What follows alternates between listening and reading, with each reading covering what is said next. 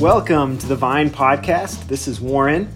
And on today's episode, we are going to talk about mental health and some of the conversations that are related to mental health and mental illnesses and how we talk about those things and discuss those things and deal with them in our culture, in our churches, in our families. And so I personally think that this is an important topic, and I think also a timely and a relevant topic for various reasons that we'll get into over the course of our conversation today. And I'm pleased today to be joined by a couple of guests who I think are going to provide us with some great insight into this conversation. So first of all, I'm joined by one of our regular podcast contributors, Dr. Jason Martin. Welcome, Jason. Hi. We finally got around to a topic that I might have something interesting to say about after over like a year and a half of doing this. We finally got to it. Here it is, your wheelhouse. And today we're also glad to be joined by a special guest, Dr. Daniel Moorhead. Hello, Daniel. Hey, Warren, Jason. Good to be here. Thank you. It's good to have you with us. So just as a little bit of an introduction for Daniel, Dr. Daniel Moorhead is the Director of Psychiatry Training at Tufts University Medical Center in Boston. And for 20 years, he had a private practice in Austin, where he was also the supervising psychiatrist at the Samaritan Center for Pastoral Counseling. But maybe more importantly to many of our listeners who might recognize the last name, Daniel is the son of Marcia and Dave Moorhead, who are, of course, members here at the Vine and valued members here, both of whom have lent their areas of wisdom and expertise to several of our conversations on the podcast and in classes and sermons. And so we have learned much from the Moorhead family already and are looking forward to extending that learning today here with Daniel. We just won't stop talking, will we, Warren? Well, at least you have good and interesting and enlightening things to say when you talk, so that's good. Hope so. Daniel and his wife Carol have 3 sons, and Daniel serves as clergy at the Grace Episcopal Church that is near Boston. And so we'll get into some of these other areas of expertise, but Daniel, in your bio, it also mentions that you enjoy hiking with your sons, studying Kung Fu, listening to music, and imitating a couch potato. And so before we get into other things, I want to talk just for a minute about imitating a couch potato. Like, does that involve watching TV, reading a book, or like, do you have a preferred activity for imitating a couch potato?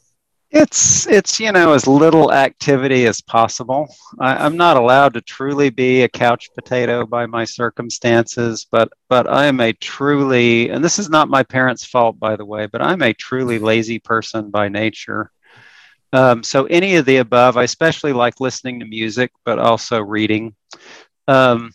But I got into psychiatry. I remember the moment that I knew I was going to be a psychiatrist. I was in high school and I was thinking about all these jobs. I was thinking, okay, I'm going to get out of high school, hopefully go to college, but what am I going to do? I got to support myself or I'll be out on the street. And then I thought of all these jobs, and like, well, that's a lot of work. Well, that's, coaching, that's outdoors, 100 degrees. I can't do that, right? Manual labor.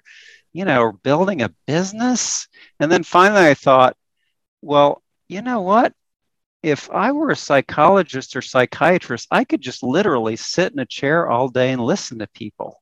And I wouldn't have to do anything else. And I thought, I think I can do that. I can sit in an air-conditioned room and listen to people. And that was the moment that I thought, yep, that's what I'll do. That's great. I don't know that I've heard many people explain how they get into psychiatry, but I'm quite sure that's the first time I've heard that reason. So that's good. There are more serious reasons, but consciously that is literally how it came to mind. It's good. We've been talking about the parables at our church, and a few weeks ago we talked about there's a parable of the shrewd manager, where at one point in the story the guy says, I can't do manual labor. And so you reminded me of that. He's like, I'm too weak to do all this other stuff, and I'm too proud to beg. What am I going to do? So it's like, oh, I know, I got it. So that's, there's some motivating factors there for in several different directions, perhaps. Yep. Okay. And so as I talked about wanting to have this conversation, I mentioned it to Jason, and I knew that I wanted Jason to be involved with us if he could with this conversation, just from his counseling background. But I didn't even know at that point, Jason, that you had mentioned this is a topic that you speak about a lot at conferences, as far as just kind of the stigma around mental health. Is that accurate, Jason? Do I remember that accurately? Yeah. So I through my education, but also through personal experience, I somewhat came to the conclusion that mental health, as some amount of struggle, is something that I think everyone has to deal with at one point or another in their life. That no one is immune or, lives very much life at all without having to at least consider their mental well-being. And so a lot of times when I'm speaking mostly to non-professional or non-clinical populations, just the general population, I always try to take a moment to sort of evangelize, if you will, mental health care. And so what I tell people is that there's something really important about tending to your mental health care, much in the same way that you tend to, say, your teeth or something like that. And I use dentistry as kind of a parallel for this. You can have a problem with your teeth, a catastrophic crisis kind of moment with your teeth, and you have to go to the dentist, and they might have to pull a tooth, they might have to do a root canal, they might have to do some reconstructive surgery. And that is traumatic and it's difficult, but people kind of recognize when those moments come. But you also go to the dentist, and for most of us, we're going to be going to the dentist just as a regular course of life, that either once a year or as they prefer, twice a year, just going for a general cleaning, x-rays, checkups, kind of seeing what's going on and cleaning everything out. And I think mental health care and counseling in particular, is a good parallel to that. That it's a good idea just to go and talk to somebody who isn't a close friend or family member who have emotional investments in you, but is someone who can help you with the processes that you're going through. A counselor, a psychiatrist, a psychologist, they don't know the content of your life necessarily, but they know the processes of life and how things come about and what things can be or potentially could be problematic. And that's what I try to encourage people to do, is that periodically go talk to a professional, someone who's trained in processes, and you're going to have questions about, what's the next step of my life, or how do I understand this thing that happened to me, whatever that might be. And it's not to say, the question I hear is, well, do I need counseling? And my answer to that is, well, maybe not, but I bet it could help. It certainly could. I'm sure it could help. And we don't want to wait until we need counseling. I don't want to wait to go to the dentist until I have to have a tooth pulled, or a cavity that's killing me, or a root canal. I want to go to the dentist in order to prevent those things from really becoming major problems down the road. And so that brings up maybe potentially several kind of directions to head with conversation. I want to come back to a couple of those things as we go through here. But coming back to you, Daniel, I did want to spend maybe some time talking about a book that you wrote, because I think that could also kind of help set up some other maybe directions of conversation. So you wrote a book entitled Science Over Stigma, Education and Advocacy for Mental Health. And I think this is a recent book that has been published. Is that right? When was this published? April. So it's very recent. Good. Yes. So I'm sure that's a good feeling to see all the work finally culminate in a finished product. Yes, yeah. April 2021 for future generations. But I look at this book, and it's you can't see on the podcast, but it's not that thick. And Jason, well, probably both of you know about writing, but I look at that and I'm like, all the blood, sweat, and tears that went into that, and for that little paltry thing. Mm-hmm. So, I've yes. had that experience recently, actually. Yeah. Like, oh my gosh, I spent so much time and effort writing this, and it looks like a pamphlet. Yeah, Yours actually looks pretty good. I over every word, but there it is. It came into being. So yes. Well, it's not like it's a light subject that you could just throw No. some words at haphazardly. So, yeah, I think that makes complete sense. And so I wonder, can you start off just by telling us maybe a little bit about how the book came to be? What was kind of the genesis of it, the inspiration of it for you wanting to undertake all that blood, sweat, and tears in order to get it together? Yep. So amongst the somewhat deeper reasons why I went into psychiatry was, I think, things along the lines that Jason alluded to. And, growing up with my mom, Marcia, being a therapist, and my dad being a physician, interested in that stuff. But just part of the idea was I just like the idea of knowing ourselves, exploring ourselves, working on our growth, working on our relationships. I've had my own experience with getting down, with major depression and anxiety. So all of that was in my mind in a vague way. And as I went through psychiatry training, and afterwards, the longer I did it, the more I liked it, and the more I feel very, very blessed to be able to sit in my chair, but to talk to people about what's most important in life.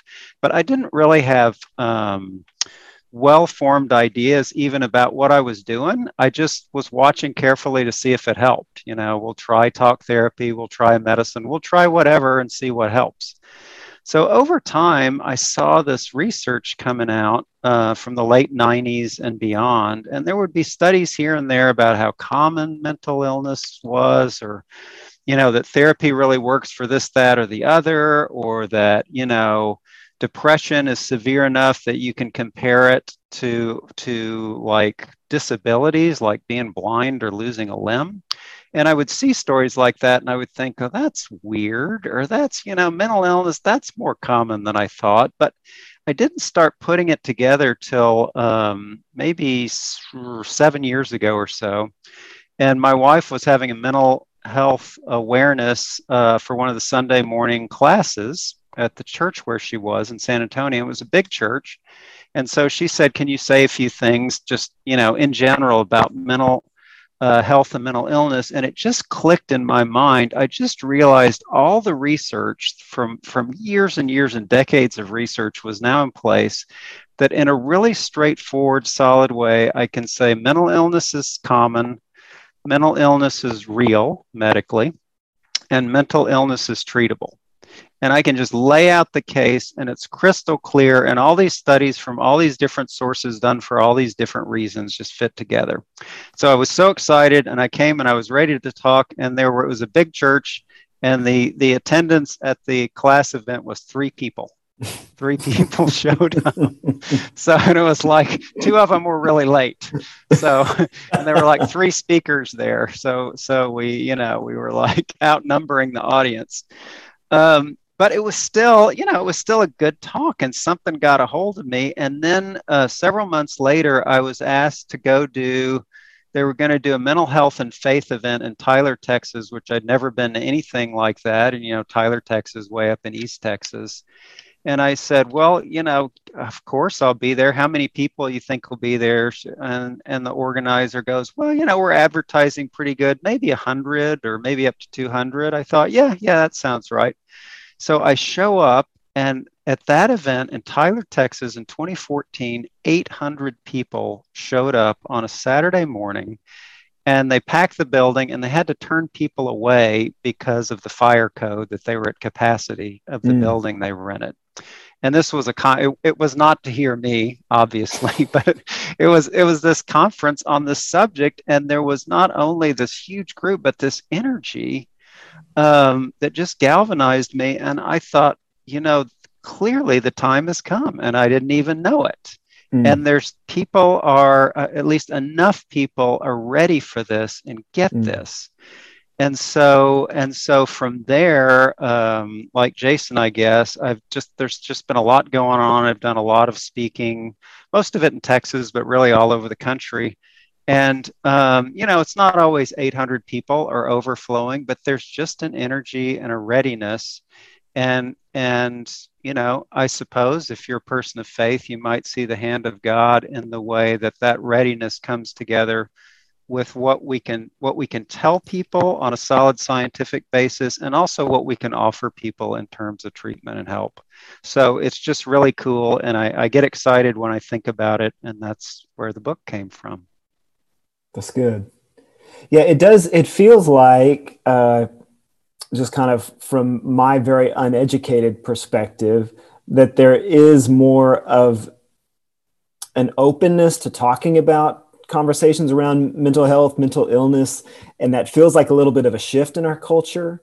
And so it's interesting to hear you kind of talk about it. It sounds like you kind of agree with that and are seeing that just in your own speaking engagement, practice, whatever. And so I'm curious then to hear you say something about just how that it is common. I'm wondering if do you feel like there is more openness for people to also say, not only do I recognize the maybe the commonality of it in the public, but are people, do you think, more ready and willing to recognize kind of the potential that they as individuals, that I as an individual may have for maybe some level of mental unhealth or mental illness, or however you want to categorize that. Does that make sense? Because it seems like maybe that could be a shift, that not only do I recognize the opportunity for it outside of myself, but I also recognize it more inside of myself as well. Yeah. I would be very curious about what more of what you see and what Jason sees in this regard too. But I experience there's kind of a disjunction or separation from people's levels of understanding or engagement with this. You can't really know anything, as I find out as I get older, but as much as we can know things, we really have like great information on how common mental illness is, at least in the US. I mean, really, really huge, studies, multiple studies. The government repeats a giant study every year with thousands and thousands of people. And the numbers always come in the same, which is the number you hear is 1 in 5 every year. And that's right, except the government started leaving out substance abuse for some reason. So if you put in substance abuse, it's 1 in 4. People in 4 have some kind of true, not just life problems or getting stuck developmentally or being really stressed, but a true, some kind of breakdown from the way they normally function. And then over the lifetime, that number approaches 50%. I mean, it's just bizarrely common, meaning that it affects everybody because either you've had it or somebody you care about's had it, right? But then as our culture, I think, really does take this in, and it's sort of people get that it's the right thing to say, right? That, oh yeah, mental health problems, they're real and we need to support people and it's okay and no problem with it at all. And I'm very accepting of it. It doesn't look like a lot of our behaviors as a culture have changed about it. So those same studies that are great studies that show how common it is have said for like over 25 years that about half of people with mental illness get treatment for it in any given year, like half, which if that was diabetes or cancer, we'd be scandalized, right?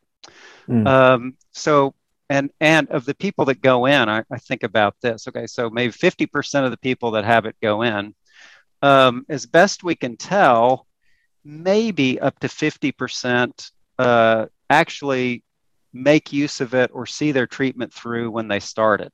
And I think it may be less than that. So maybe half of the half really get decent treatment, right? Which is, it's a pain to get.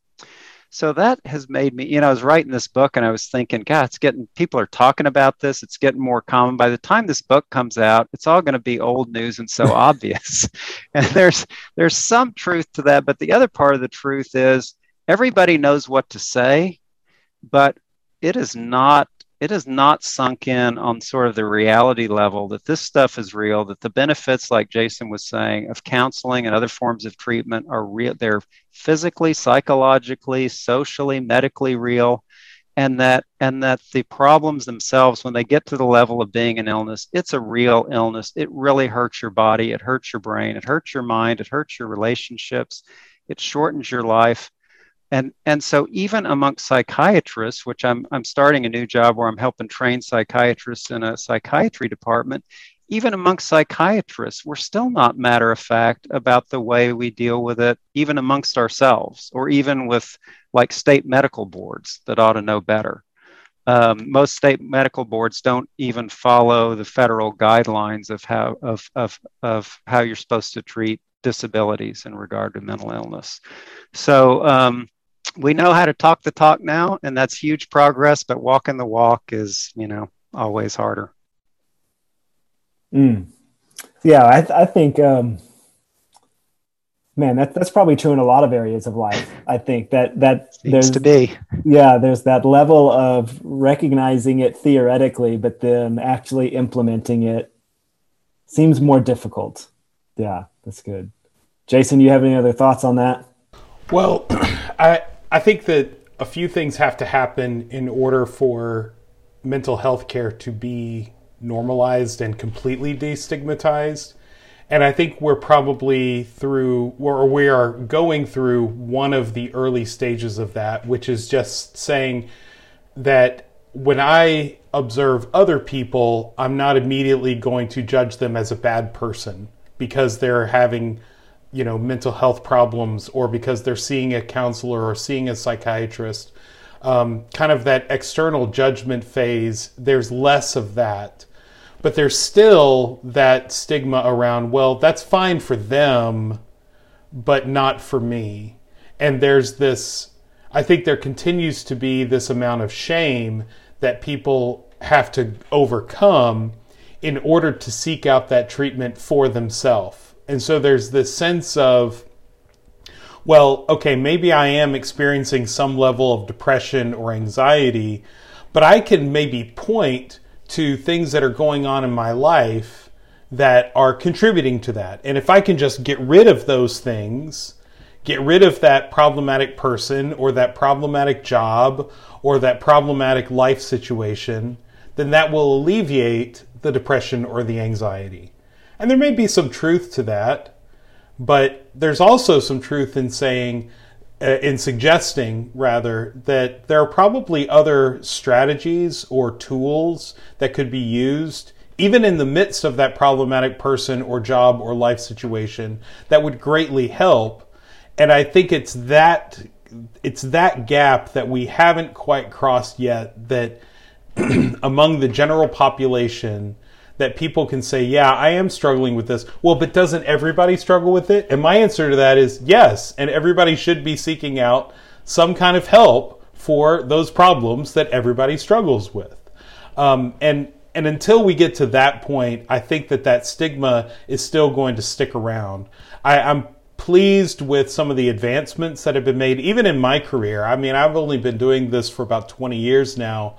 And just in the course of those 20 years, I've seen a fair amount of progress in terms of destigmatizing mental health, but I see it mostly in terms, like I said, of being more accepting and less judgmental of other people who are seeking out mental health care, rather than a readiness and a willingness for me to seek it out, for the individual to seek it out.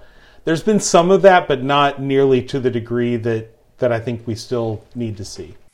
Yeah. Can I piggyback on that? Yeah, go ahead. That'd be okay.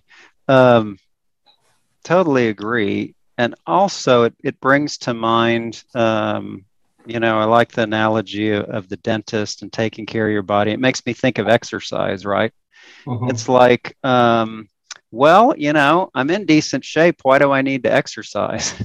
Well, no, we all understand even if we don't do it, we need to exercise, right?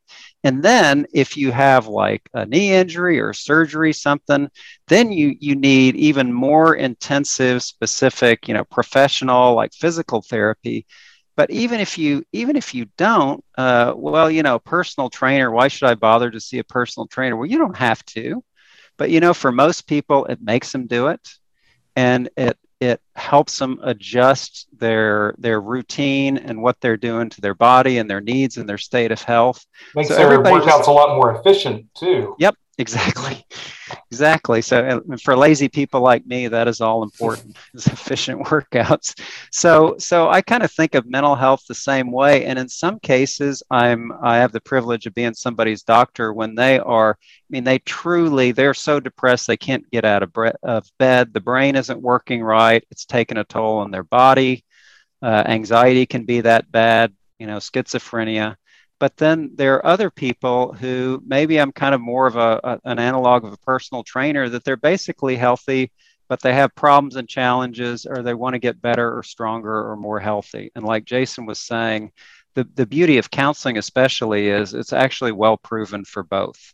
That if you're dealing with an illness and you're not your normal self, it's actually really good, biologically powerful treatment. But if you're having life challenges or, want to grow as a person, it's great for that. And to me, that's where the gravy is. That's where it really gets fun and interesting, is when people aren't having to struggle just to function day to day, but are thinking about their own growth. And it's good for them physically. And I would say, I'd be interested to hear what you guys say. I would say it's good for us spiritually, ultimately, the more we work out our emotional baggage and live healthier lives. So I'm with Jason. It's good for everybody, and it takes time and money, and it's not accessible to everybody. But it's good in the way that exercise and a good personal trainer are good, in my mind. Yeah, I want to touch on the spiritual aspect of it in just a minute, but I want to come back to something that you've mentioned a couple of times, which is the effect that our mental health has on our physical bodies and our physical health. And so I wonder if you can maybe talk some about that, and specifically maybe because I think a lot of people are kind of in the place of, I think many people would say that, they're stressed or worn out or tired. And those are all things that we maybe use as words to say there are some mental things that I should probably be dealing with, but haven't fully dealt with in ways that I probably should have. Are there ways, what would you say are some ways that shows up in our physical well-being that I may not recognize as being connected to what's going on mentally?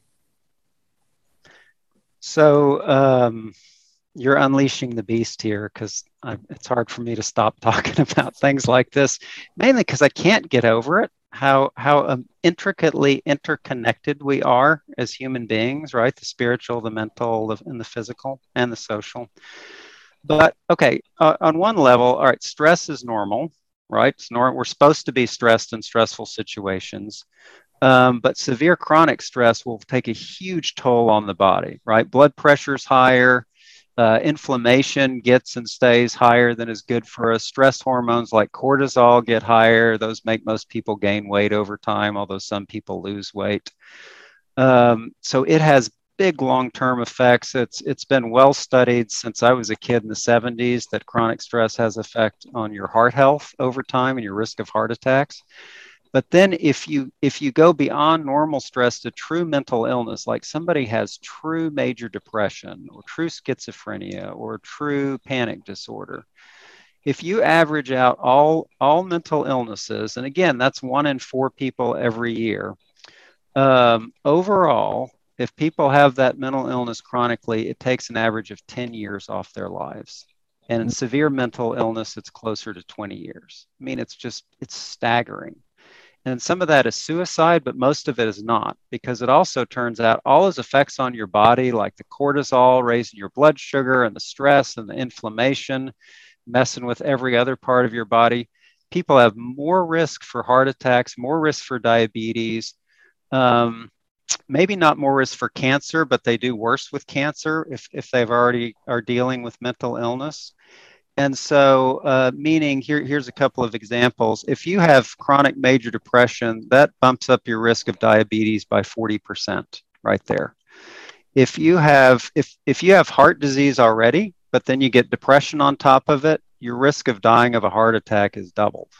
And so some researchers have said it may, not totally proven, but it may be comparable to smoking as far as how bad depression is for your health. And they're, anxiety, bipolar, schizophrenia, they all do that. And we know that to the extent that they've been studied. So these things are no joke physically, not to mention how mentally impairing and anguishing they are. Yeah, I was just thinking about how any depression and anxiety always manifest themselves physiologically in some way. If one of the first questions that we always ask people who come in to talk about anxiety is, where do you feel it? Where do you experience it? And it's going to be in your shoulders, or it's going to be in your gut, or it's going to be in your jaw, or it's going to be in your neck. And same with depression, that a lot of people are going to feel their depression physiologically in some way. And if you're feeling it in a physiological way, then that has to tell you that it's having a physiological effect. Because if I have this chronic, consistent, ongoing anxiety, and that means that I am always having these muscles that are reacting and acting and reacting in concert with my anxiety, then those muscles are getting a kind of workout that they would not be getting otherwise. And in many cases, that's going to be in most cases, that's going to be a bad thing. That it's being worked in a way that it's not going to be worked otherwise. And with things like depression, of course, depression is going to influence my motivation. It's going to influence my energy level. And it's going to impact how I choose to take care of myself. So just as for instance, I'm going to be much more likely to eat foods and to maybe even overdrink and drink alcohol to excess if I'm depressed. That is something that is more prevalent among people with depression than who do not have depression. And so that's going to contribute to my health and well-being. With anxiety, I may be looking for ways to distract myself from anxiety and maybe engaging in behaviors that are not entirely healthy, that are going to contribute to, or that may serve to temporarily distract me from my anxiety. And so that's in addition to a lot of the physiological effects that Dan was talking about, is just the way it contributes to lifestyle decisions and habits of lifestyle that can be really problematic. And so if that's kind of some of the physical ramifications, I know, Daniel, you also mentioned kind of this spiritual aspect of it. And so we are a podcast through a church, and so let's kind of approach that aspect of it from a believing Christian kind of standpoint. What do you see as the ramifications there, and is there a spiritual formative aspect of paying more attention to our mental health and well-being? So, who knows all the answers about this subject? Perhaps Jason does. I know I don't. Not at all. Not at all. But, of course, I have lots of thoughts because that's, it's at the center of my life, mental health and also spirituality and my faith. And there's also, I think, mind-blowing research in this area too, that, for instance, being a religious person and being part of your faith community, like part of your church in our case, for us Christians, is hugely powerful for your physical and mental health. People live longer, they have less disability, they're less vulnerable to all kinds of physical and mental illnesses, including heart health and blood pressure, but also major depression and addiction and anxiety. So okay, why? Well, the knee-jerk reaction, and I think why for a long time these studies, and there's thousands of them that have piled up now, but these studies were resisted for a long time because it sounded like saying, oh, it's like some miracle. It's like God says, you went to church, and Warren, you're a good boy, so you are not going to get that cancer. This bad person who didn't go to church will get cancer. But that is not what they are actually researching, and that is not the thought behind the research. The thought behind the research is if there's a religious thought, it's, well, maybe we're made to be in a certain kind of relationship with God and each other. And maybe if we do that, that goes with what we are made to be, and that religious life and spiritual life has all these elements in it that are just good for you on every level. It's saving your soul, but it's not just saving your soul, right? And so there are studies, not enough of them on prayer, but there's an interesting array of studies on prayer, and then a lot more on meditation, which is kind of a fad right now in mental health, but that show that when you do those things, it's good for your stress level, it's good for your blood pressure, less stress, you're more optimistic, you're less irritable, you focus better. I mean, the list goes on. And that's prayer and meditation. And I suspect, although I don't know that it's proven as directly, that worship is the same way. I come to church. Usually I'm stressed when I get there, because I had to, get up and get ready. And if I got family to get there, I'm really stressed. It takes me a while just to calm down, but eventually I'm just sitting there. The music's washing over me, the prayer, I'm slowing down, I'm decompressing, and I'm getting less stressed, and I think about what's really important in life and how much I have to be grateful for, and what's really a good, happy, healthy life. And so we know that a good spirituality is part of a good, healthy life, even though at the same time we also know, look, something like mental illness, major depression or schizophrenia or whatever it is not a spiritual problem. It's not a sin. It's not because you did it wrong spiritually. Everyone gets sick. Yeah, your chances of getting depressed are lessened by having a spiritual and religious life, but everybody gets sick. And that's a normal thing that we take as normal physically, and we need to take it as quote unquote normal mentally, in the sense it's just going to happen, and it doesn't mean people did anything wrong. Yeah, that's a great way to put it. So everybody can get a cavity, even if you take perfect, wonderful care of your teeth. Everybody can get a cold. Everybody can get a flu, even if you've done everything right, gotten all your vaccinations, and wear a mask, and you've done everything you needed to do. You can still get sick. You're right. I think the only thing I might add to that additionally is that there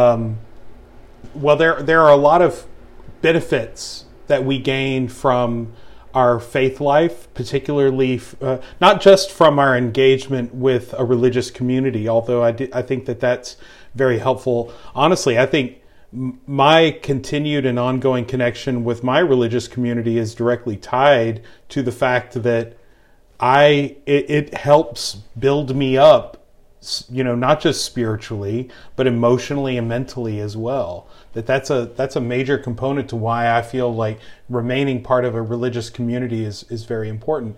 But also the things like that we learn and that are reinforced in being part of a faith life. So, we had Richard Beck come and speak to our church, before the pandemic, and one of the things that really struck me and that I've really taken to heart is, and this is something I knew cognitively but just hadn't really put together, is the notion of gratitude and how important that is for our mental health. For the greatest predictor, or the greatest strategy, if you will, to achieving happiness or joy, however you want to define that, is gratitude. That people who are grateful are more likely to just have a positive outlook and a positive experience in life. And I don't know a better way to develop gratitude than through the faith that recognizes that everything we have comes from God. That kind of gratitude is directly tied to humility, which is also another in proportion, a positive contributor to mental health and mental well-being. And I don't know of a better way to really develop those skills and develop those traits of gratitude and humility, and as well as those aspects of self-care and really knowing that you are beautifully and wonderfully made and you are loved by God. I mean, all of that kind of stuff, in my mind, is not to say that it's exclusively gained through faith, but man, faith is a huge component to be able to develop those traits. Yeah, I totally agree. You're reminding me of a study that they did. They started before 9/11 and it got interrupted and changed by 9/11. So when it was actually people in the New York City area and they were studying positivity, like gratitude and finding meaning. They tested all these people, and then a big subset of them were involved in 9/11 and the actual disaster. And so they followed them out for years afterward.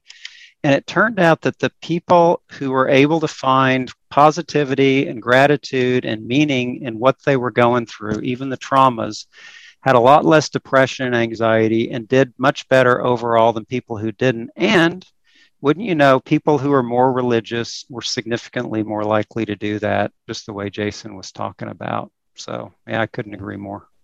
So it sounds like kind of something that y'all are both kind of saying is that there are things that in the religious kind of communities we would call spiritual disciplines that actually have a great potential for impact on our mental well-being as well.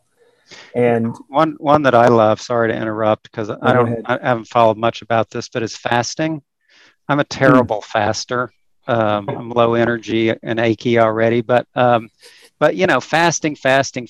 it's in the Bible, it goes back thousands of years. Suddenly on the internet, a few years ago, people are just like ecstatic. I've discovered fasting. Man, this is unbelievable. This is amazing.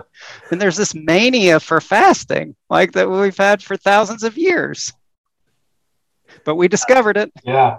For mental health benefits, like people fasting having nothing to do with, spiritual purity or anything like that. It has everything to do with the mental health benefits to it. Yeah.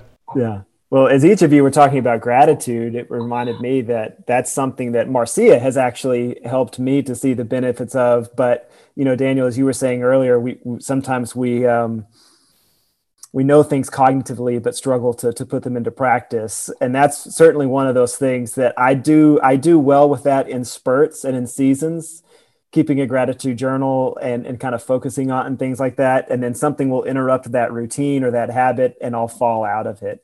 And so I struggle to implement it well all of the time, but I cognitively think it's great. And occasionally I do that in practice as well. But it's one of those things that I see the benefits of it when I do it, and then just life gets in the way and happens and fall out of it. And then something will kind of kick me back into it. And I'll say, oh yeah, I need to be doing those things that I saw benefit to and just somehow got out of the habit of pursuing, because we have to pursue those things intentionally. It takes work, and it takes not scrolling on my phone as long, or not imitating a couch potato to the extent that I may want to, or whatever it is that we just kind of fall into that don't take intentionality and purpose. Well, you remind me about the importance and even the necessity of intentionality when it comes to happiness and mental well-being.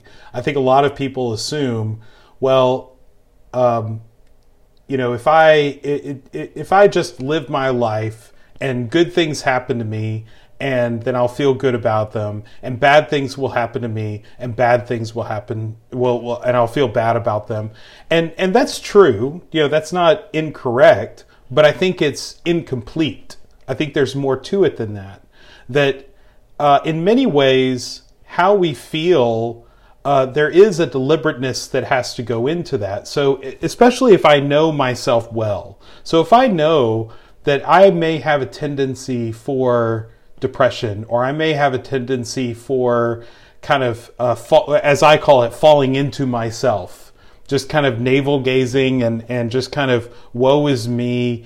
And, some people are like that. And that's not to kind of go back to what we were talking about earlier, that's not a character flaw necessarily. But that is something that I need to be, if that's me, then I need to be mindful about that in myself. I need to be observing of myself and making choices that maybe can counteract that, or that, maybe it's to where, I am a little bit, I recognize that I'm a little bit depressive. And when I'm a little bit depressive, I want to isolate myself, and that sends me down a spiral. And, I have this friend or a family member who's wanting me to go out with them this evening, or wants me to have dinner with them, or, wants me to go with them to this event. My first instinct is to say, no, I don't want to go, or to find some way to get out of it. Maybe because I know this about myself, and I know that I have this depressive tendency, and maybe because I know that I, have a tendency to spiral downward, and that starts with self-isolation, that I need to take some action to counteract that. And that's not to say that being alone is a bad thing, but if I know myself, then I have to know when being alone is good and when being alone is not good. And maybe I need to take that initiative. I need to be proactive in counteracting my depression. And so I need to be intentional about, I don't really feel like going to this event with this friend or this family member, but I'm going to do it anyway because I know it's in my mental my best interest, my mental health best interest. The same goes for like deciding, how am I going to view this situation? So if I know about myself that I have a tendency to take things personally and to see things that don't go well as, well, somebody was trying to do something to hurt me, to harm me. Well, if I know that's my tendency, then I may need to intentionally and deliberately think, well, maybe there is another alternative explanation. And maybe I need to discuss that with somebody. If not a counselor, then maybe I need to discuss that with a trusted friend or confidant, and think about, how am I viewing my life on a day-to-day basis? Those things are take effort. It takes intentionality. It's like going to the gym to stay in shape. It's like going to the dentist to make sure that my teeth, don't get gum disease and all sorts of problems associated with them. It's intentional. It's something I have to do regularly. And, sometimes I am going to fall out of the habit, and that's when I'm going to, regret it and go, shoot, I fell out of the habit again. Well, let's get back on the horse. Let's do it the way we know to do it. And a lot of that begins with knowing yourself, knowing what your risk factors are, personal, down to the minutia kind of risk factors, and learning how to counteract those and learning how to anticipate those. Yep, yeah. I'll agree with that, and I'll be quick here because I know there's other stuff to cover, but just add another layer that totally agree about knowing our tendencies and our bad habits and nurturing our better habits. And there's a difference between a tendency to depression and being in depression. And I know because I have both. And my parents love to tell the story of I was totally scowling and unhappy the first 13 months of my life. And nothing made me smile until supposedly they gave me ice cream. And then my face lit up for the first time ever because ice cream, life wasn't all bad. So I know I have that temperament, and I have to fight negativity every day of my life. I have to try to get my head straight. And that's part of my prayer life and part of my mental health things that I do. But also, when you're in a depression, if your mind is in that state, it's not your fault. Your mind is in a state where you can't will yourself out of it. So there's things you can do. You got to fight. You're fighting for your life. You got to get help. You got to reach out. You got to see professionals, but it's not your fault. And people with mental illness, because of the stigma, tend to be, like Jason said, ashamed and presume it's their fault, or I had a bad attitude, or I didn't do it right and everybody else did. No, everybody has a bad attitude.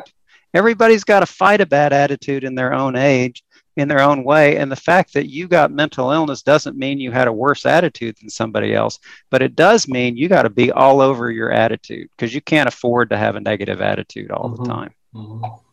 Yeah. And I think that's especially important in a Christian context because, we can talk about the benefit of spiritual disciplines and things like that, but there are times when other outlets or resources are needed. And that maybe, that if someone is depressed, there needs to be more of an answer to it than prayer time. Yeah. Maybe there is a counseling answer that's needed there, or medicine answer, or whatever it is. And pursuing those doesn't mean that you don't have enough faith, or that you're not a good enough Christian, or that you're just not praying hard enough. That, as we've talked about with physical things, if you broke your leg, you wouldn't say, well, I'll just kind of pray harder tonight. No, you would go see a doctor. And I feel like that's sort of a stigma that I don't think it's as much of a stigma now, luckily in Christian context. But if there is one, I think that's where we still need to encourage people to that pursuing help and pursuing other resources doesn't mean you are somehow lacking in faith. And I think it's also a reminder to be sure to extend grace to other people, because we don't know whatever. I always think about years ago, I was at a different church in a different capacity, but I was leading this effort and was relying on volunteers to help me with this initiative. And I had one woman that I had really grown to depend on, and that she would do a great job, but then all of a sudden she just kind of fell off the face of the earth in many ways. And I just, I couldn't rely on her. She'd say she'd be somewhere, and then she wasn't. She'd say that she would get something done, and then she didn't. And I got really upset and irritated, and just like, well, what is... I need... You said you were going to do this, and you're not doing it, so what's the deal? Well, turns out she had struggled with depression and was in the middle of a pretty severe depressive episode, and I didn't know that, of course, but a few other people around me did, and that's how I came to find out. But it kind of hit me like a ton of bricks. I don't know what's going on inside another person's head. I don't know what's going on inside another person's body, especially if, and this is the kind of woman who, they always have a smile on their face, and turns out a lot of times she was masking a lot of what she was going through, and I felt just very convicted in that moment that privately I was judging her and I was getting irritated with her, but if I had only known what she was really going through, that would have made a big difference. And the fact of the matter is, we're never always going to know. Especially if you're looking at what people post on like social media, Facebook and Instagram, people are usually putting their best moments out there. And so we always have to, and that kind of showed me, I have to always be willing and eager to extend grace to people, and to always take a step back if I assume to know what their quote unquote deal is, because there's very often when I don't. And so because of that, we have to be more gracious and forgiving and loving towards people, whether they're struggling with mental health issues or not, because we never know what their circumstances are. We don't know what their life has been like up to that point. And so, God would show them grace, Jesus would show them grace, and therefore so should I. Yep, couldn't agree more. Some guy somewhere said, "Don't judge others." I can't remember who it was, but I think what you just said. If only somebody had written it down, huh? Yeah, I know. I don't know why haven't I heard that before. But for me, it's like for you, understanding what you said is powerful. If something negative is coming from somebody, there's reasons for it. Reasons beyond what I can imagine. I would probably see that person in a totally different way if I knew.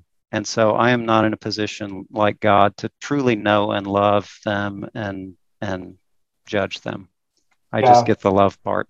Yeah. And sometimes we say, well, do they deserve grace or do they deserve forgiveness? And my answer to that is that doesn't matter. Well, first of all, that's not for me to decide anyway. And second of all, it doesn't matter. It's my job to give that grace and that forgiveness to them. Yeah, very good. Well, I want to hit a couple of things quickly before we wrap up here. And, I think, as I said at the top, I think this is a timely and relevant conversation for a few reasons. One of which is just, I think there are a lot of these conversations that many of us probably see in a different light, or that hit a little differently not post-pandemic, we're still in it, but now that the pandemic kind of in a COVID world, I think a lot of these things have probably come to the surface more in different ways for different people. And we've had to wrestle with things in ways that we haven't at any other part in our life. And so we could do a whole episode probably about the ways that the pandemic has had an effect and impact on mental health and mental health awareness and all that. And so I don't want to jump into that now at this point, but hopefully some of the rest of the conversation speaks to a lot of those areas as well. But I do want to touch briefly on a situation that kind of came up last week at the Olympics, because I know the circumstances around Simone Biles really, it seemed, kind of pushed mental health back into the forefront of kind of cultural conversation and topics that were trending on social media and all that. And, I mentioned, I talked about her in my sermon a little bit yesterday, and I shared a tweet that she had posted last week, where she said, "The outpouring of love and support I've received has made me realize I'm more than my accomplishments and gymnastics, which I never truly believed before." And I just thought that was a powerfully tragic statement on one hand, and relatable standpoint, I think, on one hand. That's, what I shared in the sermon, was that I recognize I have no idea what it's like to be Simone Biles, but I could connect with that idea of tying your worth and value to performance of a task, or connecting your kind of self-worth to the approval of others, things like that. And so I felt incredibly sad for that she had been in that state, but also felt like, man, if that was an outcome of all of that she was able to realize that that's not where her value came from, then hopefully that's a good and positive outcome of that situation. And so I'm curious just to kind of spend a little bit of time there, because I think, we've been talking about how culturally, how things like mental health and mental illnesses are discussed. And I think we've kind of seen all of that over the course of the last week, as people have discussed everything she went through and the responses to that. And I did personally feel like, while you do see a lot of negative responses, it did feel like there were a lot of understanding and empathetic and positive responses.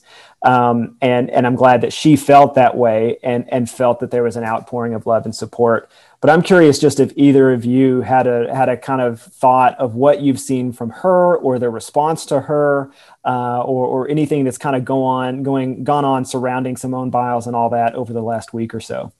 I tell you, these, oh man, I've tried to just sign off on so many of our public controversies, because first of all, nobody's really waiting for my opinion until they form their own. But secondly, we just don't know, right? Like Jason was saying about judging, we don't know what somebody's been through. And we don't know where somebody's really coming from, and we can't judge from a few quotes or seeing somebody on TV. And all we can do, I think, is try to have compassion. Like, what if for my whole life, how I would be judged for my success came down to 2 weeks and how I performed as a young person. And me as a young person, I knew nothing. Yeah. Or if you get to go to 2 Olympics, that's 4 weeks, like define your life. I know I couldn't handle that kind of pressure. And so I'm not in a position to judge anybody. And then furthermore, then I looked up the interviews and I'm like, well, what is she actually saying? So I asked my wife, who's in ministry, who keeps up with this more. And so she sent me transcripts of the interview. And I read the transcripts and it's like, well, what is she saying? I mean, she's talking about, her mentality and mindfulness. But I, as much as I could gather, she was trying to protect her privacy, which I think we should always support people in doing, no matter how famous they are. And then she was just saying, I needed to do this for my mentality. And if it was a mental illness, then that gets into the realm of can't. Your brain and body just aren't in their normal state. And if it's not, if it's severe stress and something she needs to do to protect her health, then again, I don't know how you can blame somebody for it. Mm-hmm. And if it's a case of somebody just blowing things off, that would be a problem. But again, it's hard for me to imagine, hey, you work your whole life, right.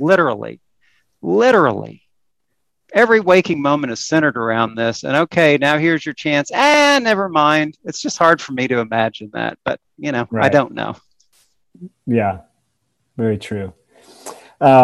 Yeah, well, that was, I'd been thinking about having this conversation as a podcast episode for a while. And then when that happened last week, that was just the kind of impetus for me to say, all right, let's do it. Let's do it now. Cause I think it's a conversation that we need to be engaging more openly anyways. And so I thought this may be a good time to do so.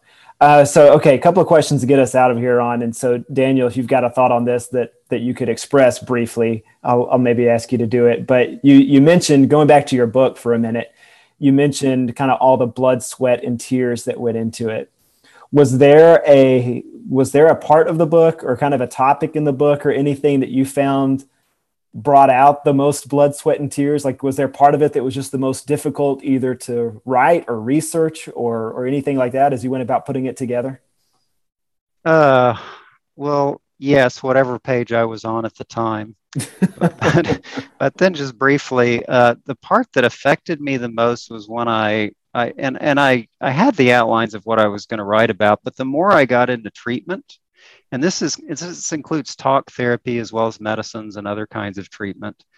We have this image of doctors, like you get a broken leg, they set it and put a cast on it. You get a cut, they sew it up and fix it. You get an ear infection, they give you antibiotics. Boom, that's being a real doctor. And we don't really have cures for mental illnesses. So we're not, is this real medical care when you see a therapist or a psychiatrist? And the answer is yes, because I realize we're comparing to apples to oranges. We're not comparing. These mental illnesses are chronic illnesses, right? And that doesn't compare to a cut that gets sewn up. That compares to like having heart disease or having diabetes or having high blood pressure. So you know what? We can't cure high blood pressure. We can't cure heart disease. We can't cure diabetes. We can't cure asthma. We can't cure all these chronic illnesses. But when you line it up and look at it medically, the treatments that we have, medicine, but just as much talk therapy, they are as effective for chronic illnesses as any other specialty. So your treatments for mental health, if you compare it apples to apples, it's good, solid, realistic treatment. And so nobody needs to be in despair about it. And I realized writing that I have been pretty skeptical of my own profession until I actually got into the nuts and bolts. And we're far from perfect. We need cures. But again, compared to other parts of medicine where people don't say, oh, what's the point of getting my diabetes treated? They can't cure it. For some reason, we say, oh, what's the point of getting my bipolar treated? They'll just throw medicines or psychobabble at me. No, thousands of studies show that the treatment is as real as the illness. That's good. And so if someone picks up your book and reads it, is there sort of I don't want to assume that you would kind of have the outcome of someone in mind, but is there what would you hope that someone would kind of get from your book or take from it if they were to pick it up and read it? I sure do have a fantasy about that, although I don't expect it to come true. What number one, if you deal with this stuff, you're not alone. Just like Jason said, you're not alone. Number two, if you deal with this stuff, you're not making it up. You're not whining. You're not doing it wrong. It's a real life thing that's medically and psychologically real. And then number three is there's actually help. You're not hopeless. That's good. And to close us out today, I want to talk, well, first of all, so if someone wanted to buy your book, is there, I know it's available on Amazon. Is there a preferred place that you would send them to purchase your book? Wherever they can get it. And it's, I shouldn't say this, but it bothers me that it's it costs more money than I wanted it to because it's a professional publisher. Mm. But if somebody can't afford it, I really want them to, like, I mean, if it's Canyon Creek related, or sorry, the Vine related, just, contact my parents. I'll find a way to get you a cheaper copy. But if God has blessed you so much you can afford to buy my book, yeah, Amazon is good. And the publisher has a website, American Psychiatric, but it's the same price. Okay. And we'll put some info about that in the description of the episode. Again, it's called Science Over Stigma, Education and Advocacy for Mental Health. And so to kind of close us out then today, I'm curious if either of you were to give people advice on something they could do to prioritize their mental health. We've talked about some of those over the course of this conversation, whether it's seeking counseling, reading Daniel's book, pursuing gratitude with intentionality, having grace towards other people. These are all things that I think, hopefully if someone's listening, they could be picking up on those as we've gone. Is there anything else you would add to that, or practices that are helpful for either of you as it comes to prioritizing your mental health? Well, I'll go ahead and respond first and let Daniel have the last word, but this is primarily aimed at people who are not necessarily struggling with chronic mental illnesses, are not in the throes of depression or anxiety or something like that, but just, people that might consider themselves, average mental health people. I guess not people who are necessarily interested or have a particular desire to see a therapist or a counselor or a psychiatrist, but just the general population. What I would suggest is train yourself to look for the good in the world, the good in people, and that especially goes for people that may be difficult to see the good in them. But look for the good in situations. When you're in a problematic or a difficult situation, how can I use this for good? I think Jesus did that a lot. He often looked for the good in people. He looked for the good in situations. And I think that that's a model for overall healthy mental health, is looking for positive. Now, that's not to say that we don't pay attention to risk. I think we should pay attention to risk. We should pay attention to danger that may come our way. But we can't let that be the dominant perspective that we take. So looking for the good in ourselves, I think that's another thing that often gets lost, is looking for, what can I be proud of? What can I what can I celebrate in me and in who I am? So looking for the positive in life, in situations, in environments, in settings, in other people, and in ourselves. I think if you ask for one thing that I think everybody could do that would serve them well, that would probably be the one thing. Mine would be close, but more of a practice and a habit than anything specific that goes into it. But mine is for physical, mental, and spiritual health. Mine is quiet time every day. Just sitting and being with ourselves and being with God alone, and not having a bunch of words, not doing hardcore study, maybe reading a verse or two and just sitting with it, or saying a psalm and sitting with it, or just being with God, or saying the Lord's Prayer and waiting a while, where we slow down and let ourselves slow down and open up to whatever God's agenda is. And I don't know why that's so powerful. I mean, I know a lot of little reasons, but I don't know the big reason. It feels like I'm doing nothing or wasting time, or I'm doing it badly because my mind's bouncing around everywhere. But I don't think there's any practice or habit to have that will change life like that one, and will set us up for what direction we need to go and what attitude we need to have to change whatever else needs to be changed. That's good. It feels like we're being unproductive, but in reality, it's doing something very productive within us. It's the difference between what is urgent and what is important. That kind of thing is very rarely, maybe never, urgent, but it is extremely important. And we have to tend more intentionally pay attention to those things that are not urgent but important, because they're the things that are easy to lose, and we suffer when we lose those things. Yeah, I've often said we wear busyness as a badge of honor, and we want people to know how busy we are, how packed our schedules are, how productive we are. But a lot of these things do boil down to slowing down, to being intentional about some of this stuff, and I hope that in some ways the pandemic has helped us to do that. I think at its best, it has helped some of us to slow down, but maybe not with intentionality, and maybe not in ways that will last. But hopefully it has at least encouraged that within some of us to pay attention to that. Well, Daniel, I really appreciate you taking this time with us, and it's been great to get to know you a little bit and to hear your perspective and your expertise on this area. So thank you for taking some time to spend with us today. Hey, my pleasure. Great to talk to you guys. Yeah, it's been a pleasure for us. And thank you, Jason, of course, you as well. But I get to talk to you all the time. So yeah.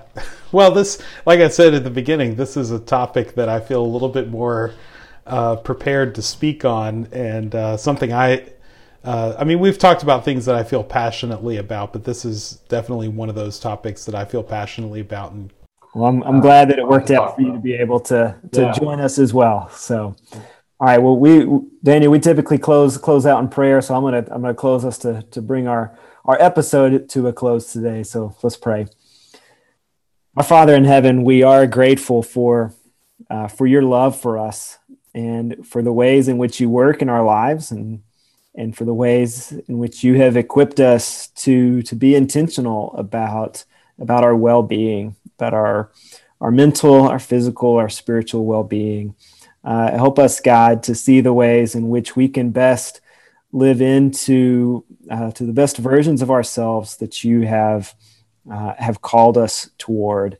And God, help us to not only be aware of the things that we could do, but to pursue those, whether those be spiritual disciplines, whether they be conversations with those around us, conversations with the counselor.